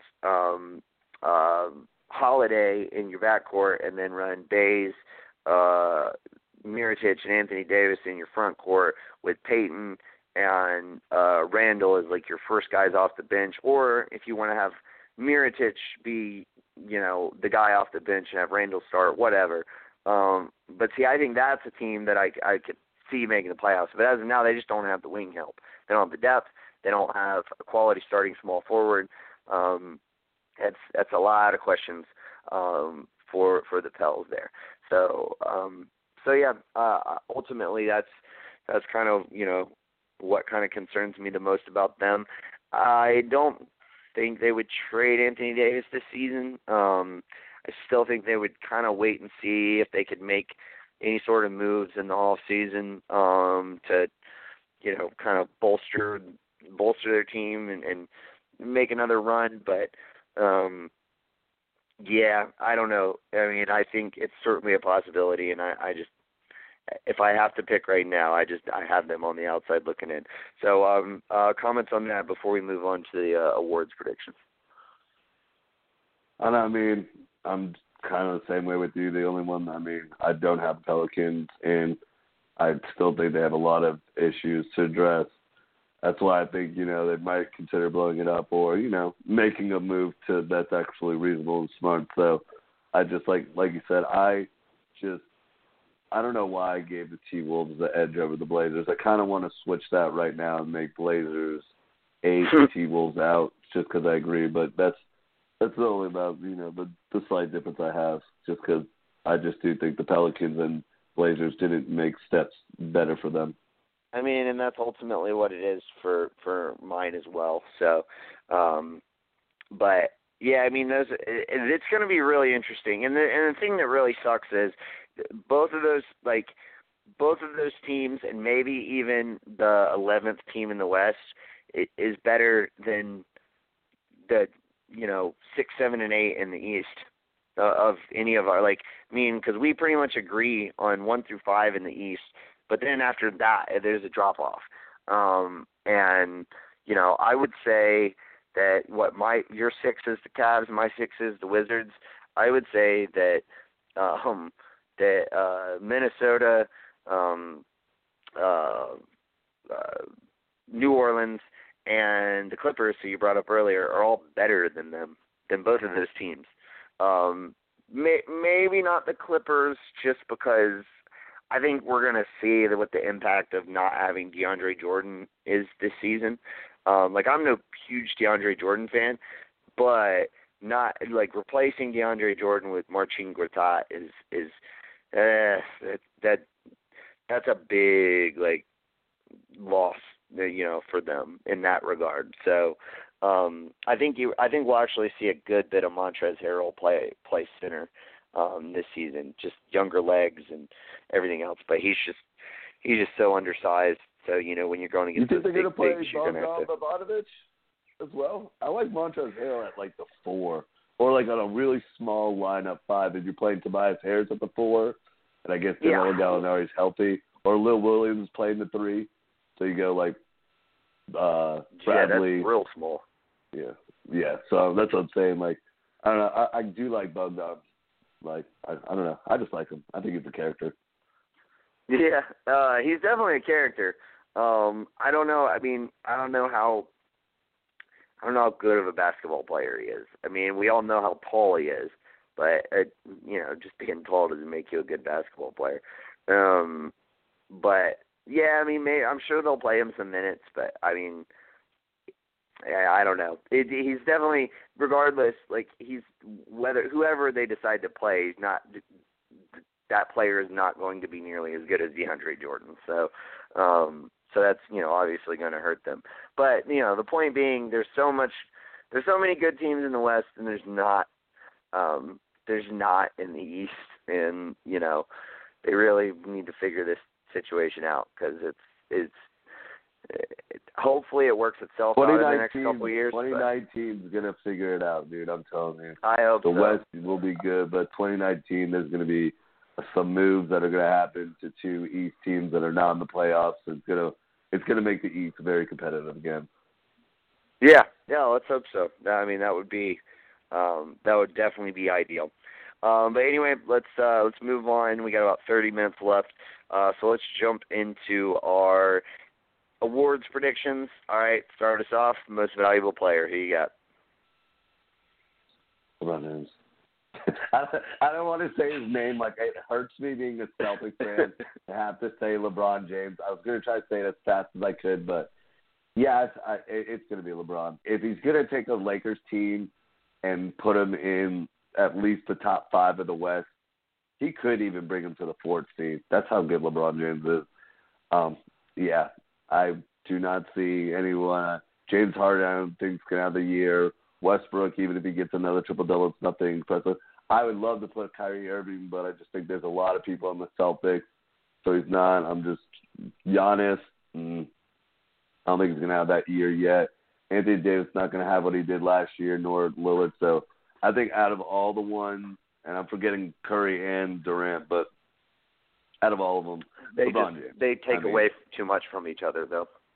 Yeah. It's like the same thing you're saying with Kyrie. Yeah, and nothing's taken away from LeBron James. He's going to bring a team that's been miserable. It's going to be would have been their 6th consecutive season not making the playoffs. I mean, you bring in the Lakers to the playoffs. I'm sorry. I mean, this isn't conspiracy. You're automatically winning. You're getting MVP. Like, you just brought Lakers back to being relevant. You're MVP. I mean, I could totally see it. I picked him to be MVP going into last season. I just felt like with the absence of Kyrie Irving, the fact that he was going to have to do so much more. In fact, I think I predicted at the beginning of the season he would average a triple-double, which he didn't, but, I mean, he could have. He was pretty close. Yeah, he wasn't far, and, I mean, all he really would have needed to do was, actually try to get it. I just don't feel like he really – I feel like he just played, whereas, Russell Westbrook was like, oh, no, I'm getting a motherfucking triple-double. Which, I got no problem with. I got no problem with it at all. I think that's a little bit of selfishness, but in the grand scheme of things, I don't think it really made a big difference. But anyway, I completely see that. I see it for all of the reasons you stated. That being said, I'm going with the team that has the best player on the team that will have the best record in the NBA, and that's Kyrie Irving for the Boston Celtics. I think Kyrie's going to come back. Oh man, he's going to have friends, Nick. I'm sorry to interrupt you. I always knew we were friends. I mean, this is so nice. Sorry to interrupt. I just had to do that. I'm sorry. Oh no, it's all good. It's all good. But no, I mean, I think he's going to come back. He's going to have a completely healthy knee for the first time in, pretty much like 2 seasons. Like, obviously they sent him out last season. He was dealing with it. The last season he was in Cleveland. So he's had pain in that knee for a while. So the fact that they were able to get that taken care of, to have him sit out the tail end of this season.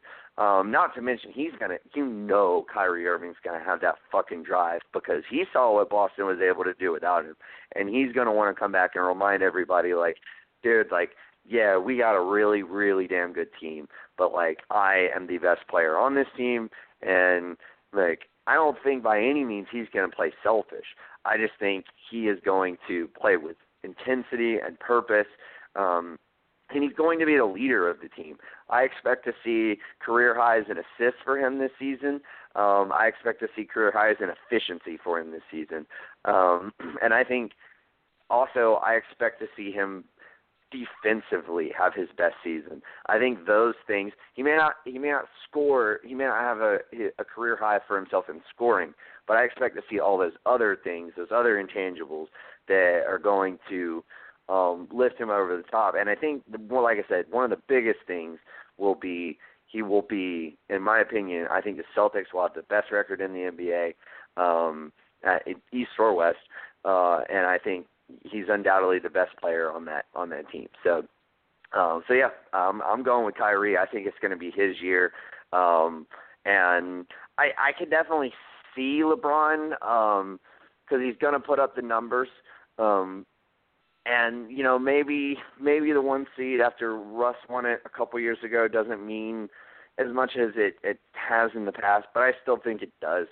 I still think it means a lot. I think that, I think it was in the bag for Harden anyway, but I think Harden probably got a few more votes that he might not have gotten otherwise had LeBron had the Cavs, with a similar record and slotted in the 1 seed in the East.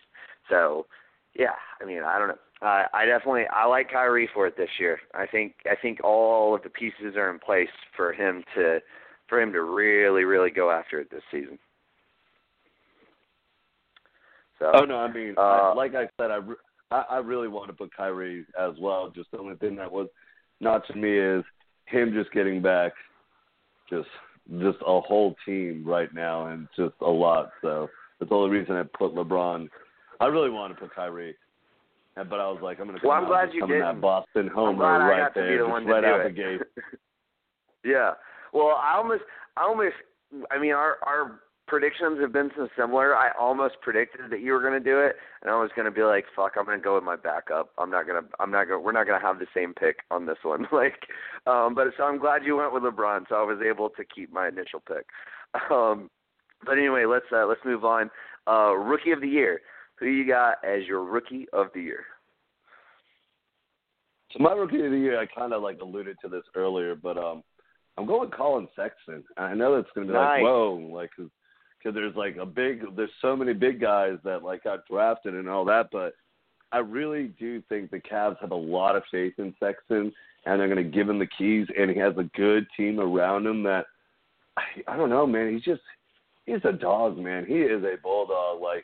He's going to get a lot of praise, and I think he's going to help win his team a lot of games that gets them the 6th seed in my mind. So, yeah, I was going with Sexton. I mean, there's a lot of people. I mean, you could go with Fultz because, I guess he comes back to this draft class.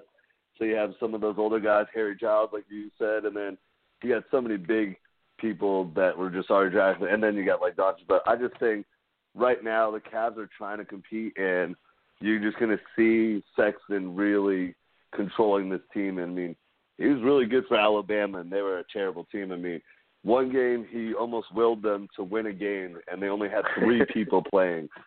Their whole bench got kicked, and then they ran a foul play, and they still almost won the game because this guy is just I'm going to will us to win. You got him in the NCAA. He is a winner. I really like him. So that's why, it goes with my prediction of them getting the 6th seed and him getting Rookie of the Year because he gets the Cavs the 6th seed. Yeah, he's your favorite. Not saying you think he's the best or anything, but he's your favorite point guard out of this class, isn't he? Yeah, right now, I think Alexander could be better in Doncic. I don't put Luka Doncic as a straight point guard. No, he's a combo guard. So, and Trae Young just has still a lot, but I don't know, man. I just like those really just like, it's hard to put that mentality in a basketball player, and Sexton hasn't, man. I mean, I've liked him since the high school All-American game. He did this one play where he was really having fun and all that and showing he was like a competitor, and then he just did this like crazy between the legs alley-oop to this like player, and just like, what the, like, dang, you were just like that, like really good and crafty, and like, just like, I don't know, man. He's a bulldog, man. He's a Marcus Smart in my mind. He's one of those guys that has that mentality. Yeah, for sure. Yeah, I mean, I like him. I think he'll probably be like a Dennis Smith Jr., honestly. Like, maybe better defensively, which, like, would be nice. I'm not a fan of that point guard, that type of point guard. You know, the kind of drive and dish, if you will, but usually drive and score. I mean, Schroeder was that kind of point guard. Now, I will say this: I make an exception for Russ, because, and if, you know, maybe Colin Sexton could get, you know, to that kind of level at some point in his career, and that would obviously make me a fan of him. And I mean, but, you know, the reason I think anybody, despite OKC fans who don't need a reason, but anybody who loves, you know, Russ just loves him because 100 miles an hour every single play of every single game. And, like, you know, Sexton has the potential to do that.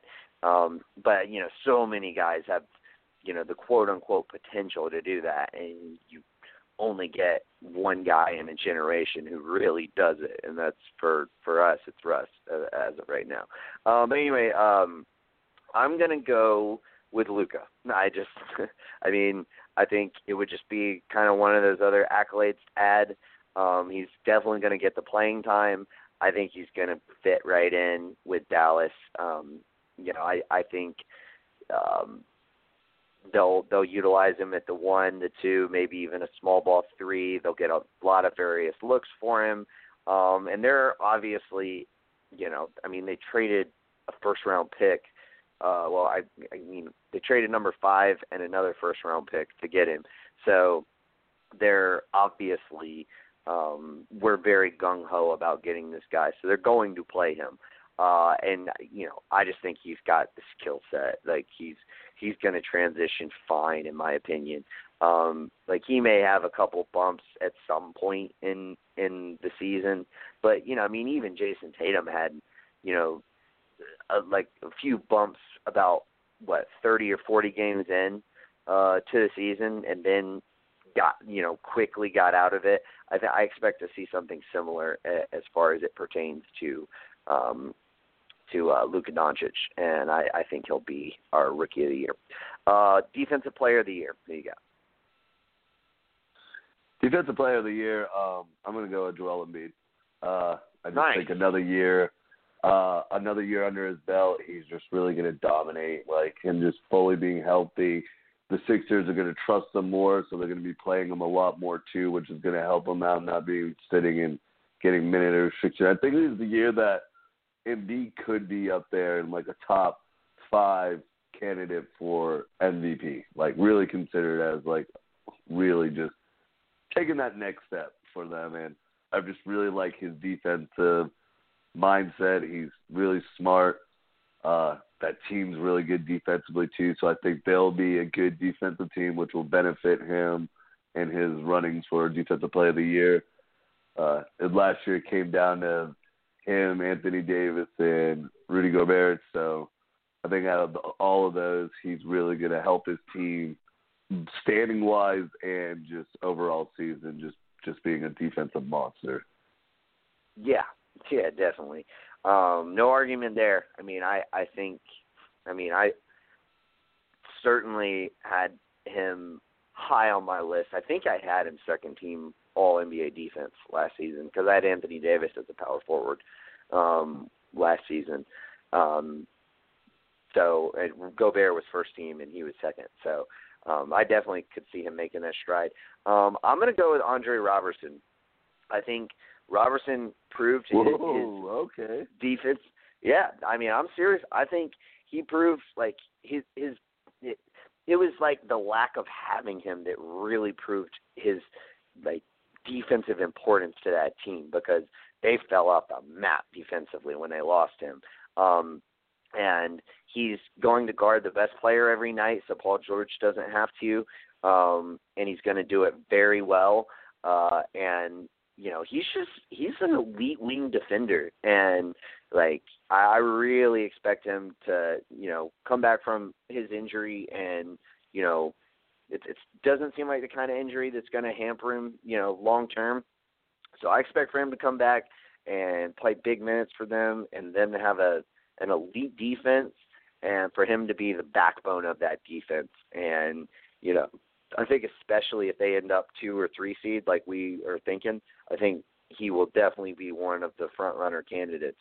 And you know, these awards, they generally like to not only give it to the most deserving player, but they like to share these awards. They don't like to give it to the same guys all the time. So I don't think Draymond will win it. I don't think, I'm not expecting Gobert to win back-to-back. I'm not really expecting for Kawhi to win it. So, I mean, I like the pick of Embiid, and mine's kind of similar in the respect of having like a new guy win it. But yeah, I like Robertson for it. I think this could be a really good year for him, and that would be awesome just to see Robertson win an award like that, because you know he's never going to win anything else. He's never going to be an all-star. Like, he doesn't have the offensive game for it. But like, you know, he could be your wing version of Dennis Rodman. You know, like that's how I see Andre Robertson. And he's just so versatile, man. He can guard, I mean, realistically 4 positions at any time, and even like a small ball 5 if he had to. I mean, because he's big enough, he's strong enough. He's like 6'9". He's got a good wingspan. So like, yeah, that's my guy for the season. I'm really latching onto the Thunder this season. I really hope they play really well. All right, 6th man of the year. 6th man of the year. It kind of comes down to who this team chooses as their 6th man, but I'm going with IT. I think Isaiah Thomas is going to come back. He's going to have a great year. If Denver's going to use him coming off the bench, which I think he'll be, again, that Celtics IT that brought us when he was coming off the bench, that brought us into the playoffs. He's really going to swing them. I think they're going to finally have a late game go-to scorer, too, I think later on, too, once he really hit the stride. But I think he's finally going to be healthy and all that. And if they're not using Will Barton, because Will Barton could easily be their 6th man and win it. That's why. But like, if they're putting him to the starting lineup like they told him, then yeah, I think Isaiah Thomas is just gonna. I loved him when he was for the Celtics. That's when he really started to show his value and was really starting to pick up the like, okay, he can get money again. When he was 6th man and brought this team that was like on the hinge to the playoffs. Like, we made that trade for him. So I think Isaiah, if this surgery went well and all that, and everything's healthy, he's got his explosion. Yeah, I think Isaiah's gonna help himself this year and win 6th man of the year. Nice. I like that. I really hope he does. I'm not betting on him, but I really, really hope he does. I'm going to go with, and it's kind of interesting too, because this is even more of a question mark as to who's going to be their 6th man. But I'm going to go with Kyle Kuzma, because I honestly think that, and he could be a starter, but I think your team would be more successful if you started Hart or Caldwell Pope. Personally, I would start Josh Hart, but maybe they'll go with Pope. I don't know. Play Ingram at the 3, play LeBron at the 4, and then whatever player they figure out for center. But I just think Kuzma coming off the bench, he's a bucket getter, man. Like, he would be great as a 6th man for this team. I think he would work better as your like bucket getter off the bench than even Ingram would. and certainly better than Caldwell Pope or Josh Hart. Like, those guys are the kind of guys that could really benefit from being around LeBron, whereas Kuzma could obviously do that as well, but he can get you buckets just by himself. He had a great rookie campaign. I think he's going to just continue to get better, and I hope they put him in that position because I think he'd be really good. They still get him big minutes. Like, don't have his minutes take a hit, but just kind of utilize him in that role. I mean, I think it would be great. I think he would just really take a shine to it, and could, find himself, in the running for Sixth Man of the Year. It would be a little unprecedented. It's usually not like second, third year players that win the award, but I could see this being like the exception to that rule this season because, I mean, he's got it. I do want to give a shout out too. I think Fultz could easily win it as well. I mean, he's obviously going to have to turn his shit around, but I don't see him being a starter on this team. I mean, not this upcoming season. You still have Redick. I think he backs up both Redick and Simmons. But I could see him, if he can get his stuff turned around, and a lot of the off-season stuff points to that. He has been making strides to do so. But anyway, let's move on. We got a couple more real quick. Most improved player. Mine, even though it's not just going to be because of his stats going to improve, but I mean, it's going to be Gordon Hayward. I mean, he's going to be coming back from a really crazy ankle injury. They usually give this player, I mean, either to a guy who's coming back from a crazy injury and has a good season, or just, being a Victor Oladipo and just being a killer year. Yeah. There's a couple of people, but I just feel like just him just coming back, I think he's going to return to not all. I mean, he could actually be an all-star. I mean, he's just he's a little weak right now. So I just think he's just going to show everyone that he's back to being fully healthy. All indications that he's on track. We didn't rush him, so that's why I was happy. So I just think it's going to go to one of those ones where it's just a player coming off a big injury. I was going to go with Jabari Parker, but I don't believe he's a real 3 right now. But I think Jabari, it might have a really big year for Chicago, but that means you're taking away Larry Markkanen's numbers at the power forward, which I don't like. Yeah, it's going to be interesting to see how they kind of work out that lineup. I'm going with Markelle Fultz. Kind of similar as far as had injury problems last year, was the number 1 overall pick.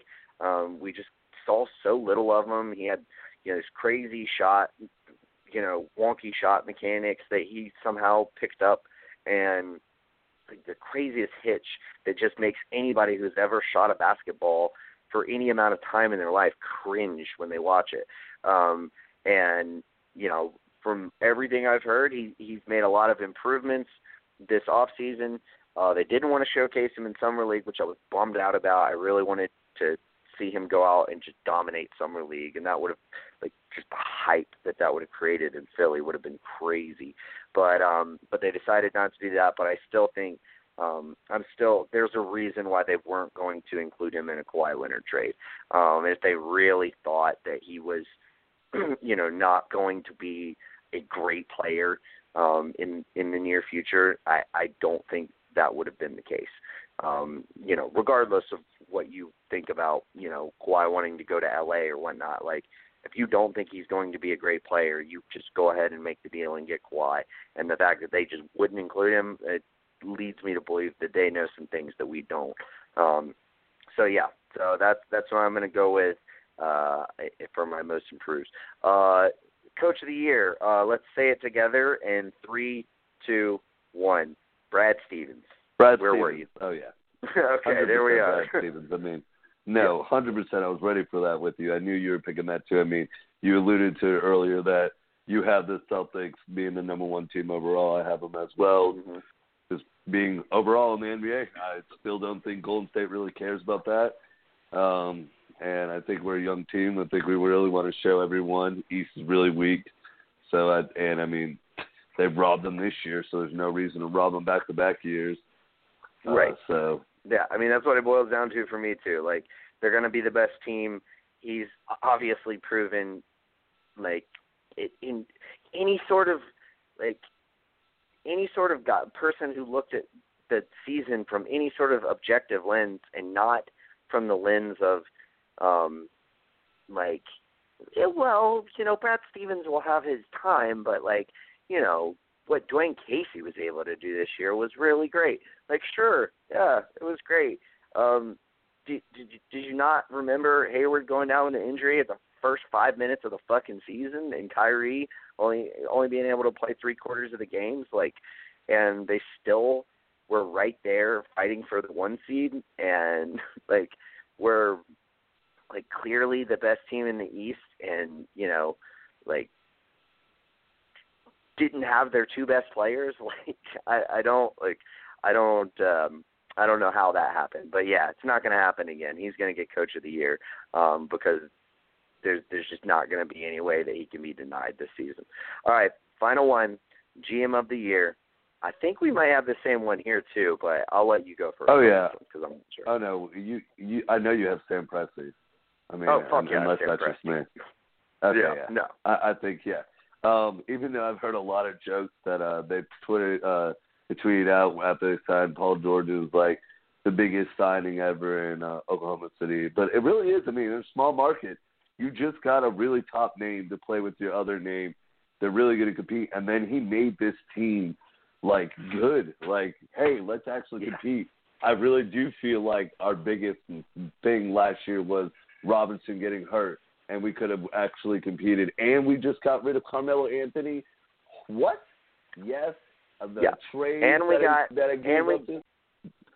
we got probably the best backup point guard in the league. I mean, if you're moving Dennis Schroeder to backup right now. Well, right now, I don't think maybe Rozier. Maybe Rozier. There's an argument for Rozier anyway. But I forgot about one of those 2 guys though. So, so I mean, you add that, you keep Jeremy Grant, you add Nerlens Noel, just great moves all the way around. You finagle a little trade with I think Denver to get Hamidou Diallo. Who, he's an athlete. I mean, you never know with these kind of uber athletes, which ones are going to click and which ones aren't. So you can get a guy that late and not have to give up a whole lot. Sure. That's a good move. And I liked the other guy they got, is it power forward, Hervey, Kevin Hervey, I think is his name. He's I read up a little bit on him. He was a wide-ranging draft prospect. There were some people who had him going as early as late